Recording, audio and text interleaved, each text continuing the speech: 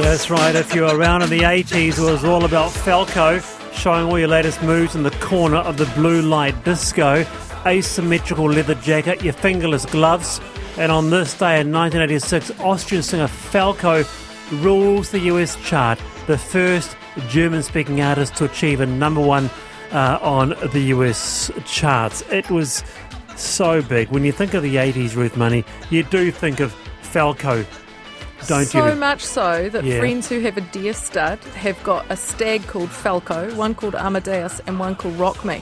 You're kidding me. I am not kidding you. How about that, David Cormack? No, I actually like that song. That's a banger. Oh, we've got an approval.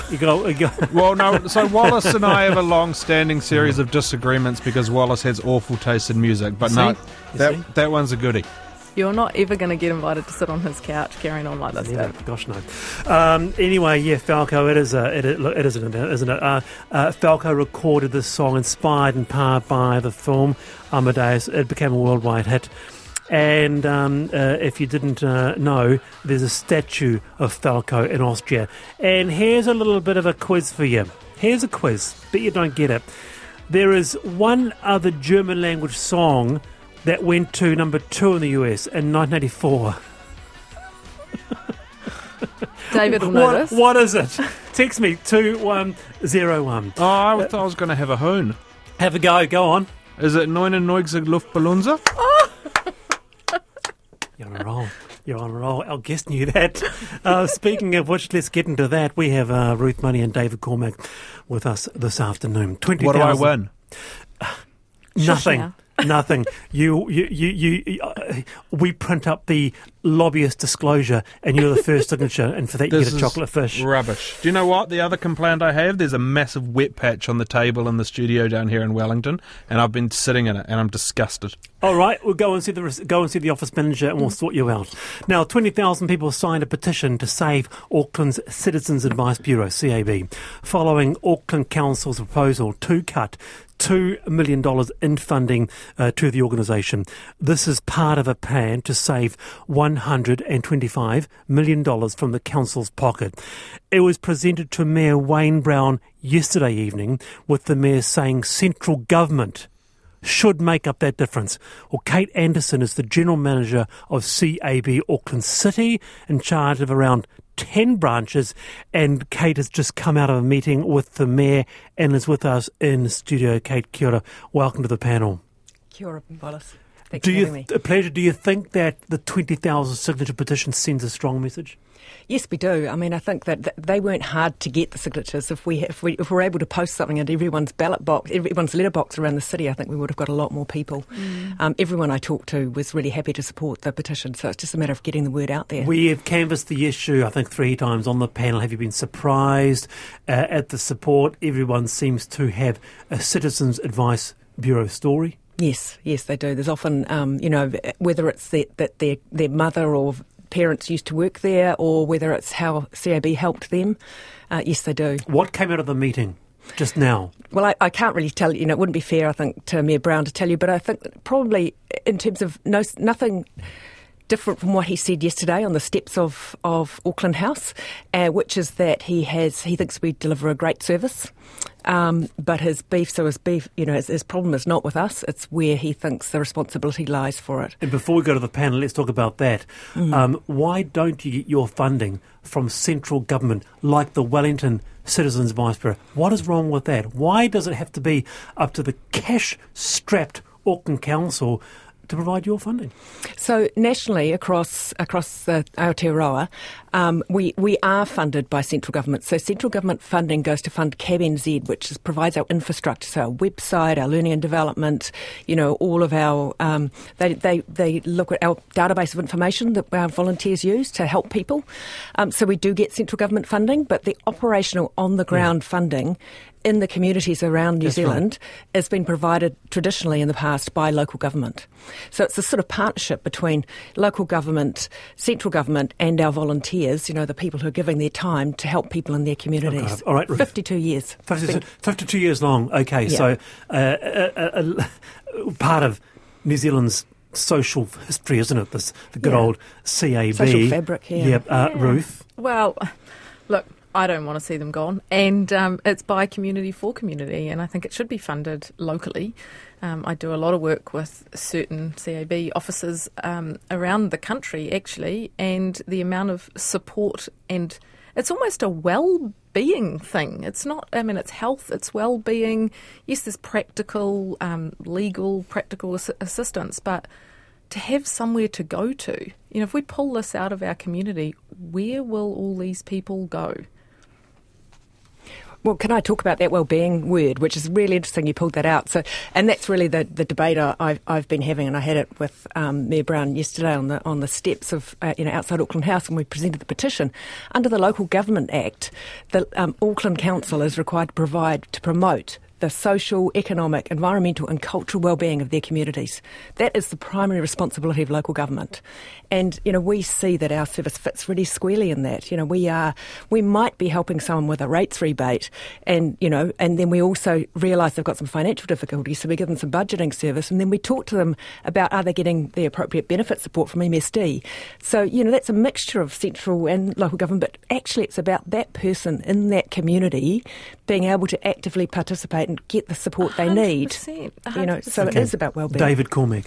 I'm absolutely shocked that when a local government decides to slash its budget, its services for those that are struggling, that get cut first. Like, this is the same story time and time again. And, to be honest, it's decades of local government candidates campaigning on lowering your rates when actually they should just be on a steady march upwards so we can afford to pay for these services. And I am so horrified that, CAB is up for being cut like this, and I really hope it's not, because I think the service that it provides is phenomenal. I've used the Wellington one down here a few times. I know plenty of people that have. I'm just kind of ropeable at these sorts of services. I was actually frantically Googling to find out if Auckland City Council did any public funding for golf courses or anything like that, to wonder if that was being cut. But golf courses are also green spaces, lungs of the city. I honestly can't understand where they expect people to go for this assistance if this online happens. Online? Right. So we'll get Edith at age 75 to go online and figure out her rates rebate and a civil action against her neighbour. Here's an idea then. You start up hubs. So you develop little hubs where you have volunteers showing people how to do online, like the banking. Kate? Well, like CAB, really, isn't it? That's what we do. Thanks for your idea, Wallace. Your idea's great, Wallace, but we've already got that. And Ruth, can I just say, we did some research into what we call digital exclusion a couple of years ago, and actually it's across all age groups. The people who come to us who can't access the internet, it might be just they don't have any money, don't have any devices, don't have any money on their phone. There could be literacy issues, and it's all age groups. Yeah. Right. I guess just following up on what David is saying, there would be some out there, because previously many would have thought Citizens Advice Bureau is what one might say fairly integral to a functioning city in New Zealand. So to have it up against the ropes like this, even though you've come out of a meeting with Wayne Brown just now, and I'm just trying to tell by your face, it looks like it might have been amicable. Are you concerned that this issue will rumble along? Yes, it will definitely rumble along, I think. We'll certainly... So coming back, you mentioned before Wellington CABs were funded by national government. They're not. They're funded by Wellington City Council. Wellington City Council did the same thing back in 2018. They looked at it and thought, maybe we won't fund them anymore. And they did some research and chose to go back and fund them. Thanks for the clarification. Yeah, Rare win for that era of Wellington City Council. Yeah, so I think it possibly will rumble along, but it just depends on what you see, how important, whether you see community wellbeing as being a discretionary part of your budget or an essential part of your budget, in my view. Essential. I think for a certain slice of society, it's just an invisible part of the budget. Yeah, again, though, you've got people who come from privilege making these ridiculous decisions versus what normally happens in the community, where these people that don't potentially have a louder voice as the others are going to be disempowered by the most ridiculous decision. Bang on, and fired up. I'm on a high horse now about this as well, right? Because then they start pointing to the feedback that they get to consultation, but it's the same slices of society that are making that feedback because they're the ones that are in a position to be able to make that feedback, and in an ironic twist, they're the ones that can actually get online and submit feedback, and 100%. So then they go, oh, it's because we didn't get any feedback to say, well, you're not trying hard enough to actually talk to those that are most impacted. Can we get Mayor Brown on the line right now? No David chance. And I wanted to have a chat. No chance. Oh no, we will. We'll have him on talk about this. Such a bad absolutely. We'll try and get him on. Just finally, Kate, in terms of we're looking at a $2 million budget, aren't we, for about 1,000 volunteers? Is that right? That's how much it costs? Yeah, it costs just over $2 million to fund 32 sites across Auckland. So last year we helped 163,000 people. That's 900 volunteers. But another important fact is that we did a bit of research into our service last year, the social impact, and for every dollar it costs to deliver the service, we deliver $13.20 of social value, which is, those people who know about social impact would say it's an incredibly high number. But do you know what? It wouldn't actually matter if you didn't, because just the role that you play shouldn't be broken down to dollars and cents. Like, I'm sick of us making assessments on things worth because of the dollar value. Like, society is not just an economic P&L spreadsheet, and I just find it really grim the way that we frame it. And I'm not saying that you are, but it's the way that you're kind of forced to speak about it. Right. Hey, nice to have you in, Kate. Kia ora. Thanks for coming in today. Yeah. Thank you, Wallace. That's Kate Anderson, the General Manager of Citizens Advice Bureau, Auckland City, in charge of about 10 branches. You are on the panel on RNZ National. We have Ruth Money today and also David Cormack. A lot of response on that, and you can email me, how has the Citizens Advice Bureau helped you? Or not, let us know. Now to this, I actually know a bit of feedback regarding loud gigs. I saw Bob Dylan in Sydney. Before he came on stage, we were told the rules. Basically, be polite. We were also told if anyone took a photo, he would walk off stage. We were all on our best behaviour. Perhaps other artists should try that. Interesting. Wallace went to the Cake in Wellington to watch the All Blacks for a significant birthday. In front of us were 5 guys and a woman who were up and down all night getting alcohol. Towards the end of the game, they were so drunk and we were disgusted, says Kathy. Well, for more than 20 years, the Music and Audio Institute of New Zealand, otherwise known as MAINS, has welcomed music students. Joel Little writing hits for the likes of Lord and Taylor Swift, Troy Kingi, Gin Wigmore, all graduates. It's facing closure by Tupakanga, the New Zealand Institute of Skills and Technology, due to declining enrolment rates and flood damage, with a decision expected in early April. The TEU, Tertiary Education Union, has put forward a large submission on behalf of people in music education and the wider industry. Now, Harry Lyon of the band Hello Sailor was at the school for 17 and a half years as a tutor and then as dean. Harry's with us. Kia ora, Harry. Kia ora, Wallace. Good to have you here, Harry, and many will know the significance of MAINS. It's a well-known, well-regarded institute. How do you feel about this potential closure? Well, disappointed, I guess, is in a word.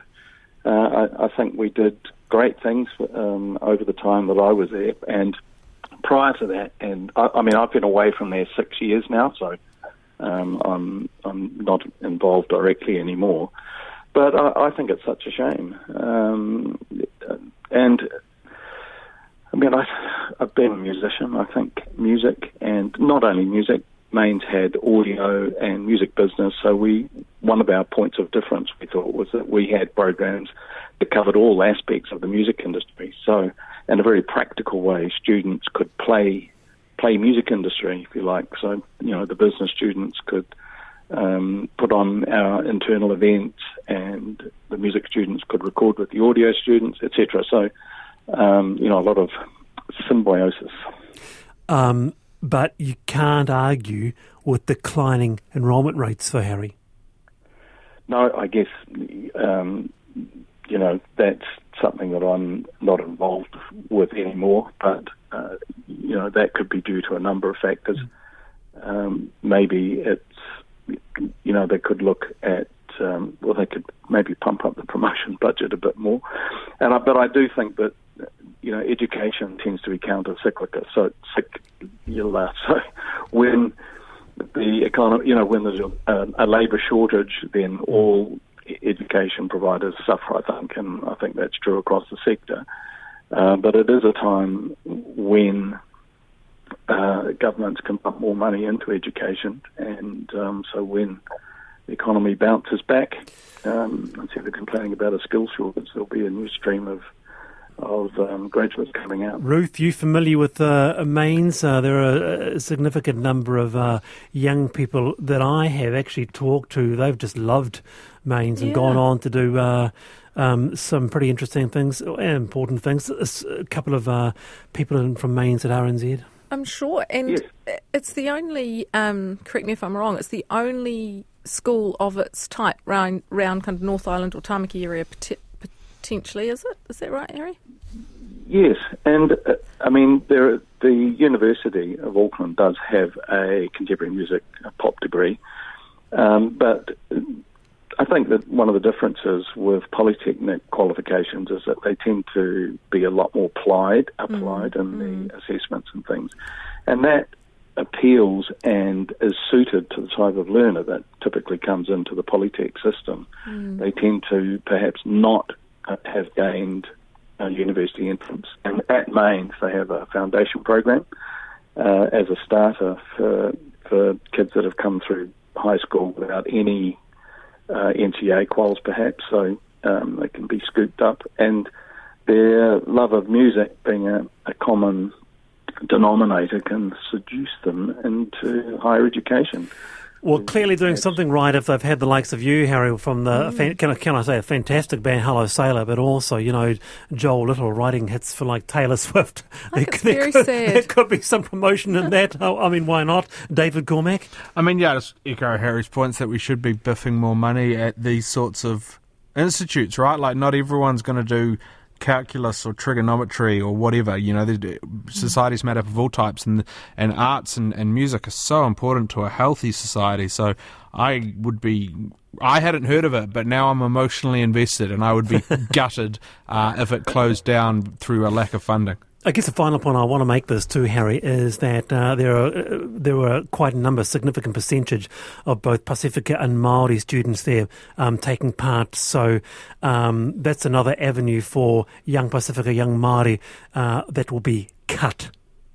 Yes, and that's both inspirational and aspirational. Quite more often than not, graduates from Mains who were the first in their family to gain a tertiary qualification.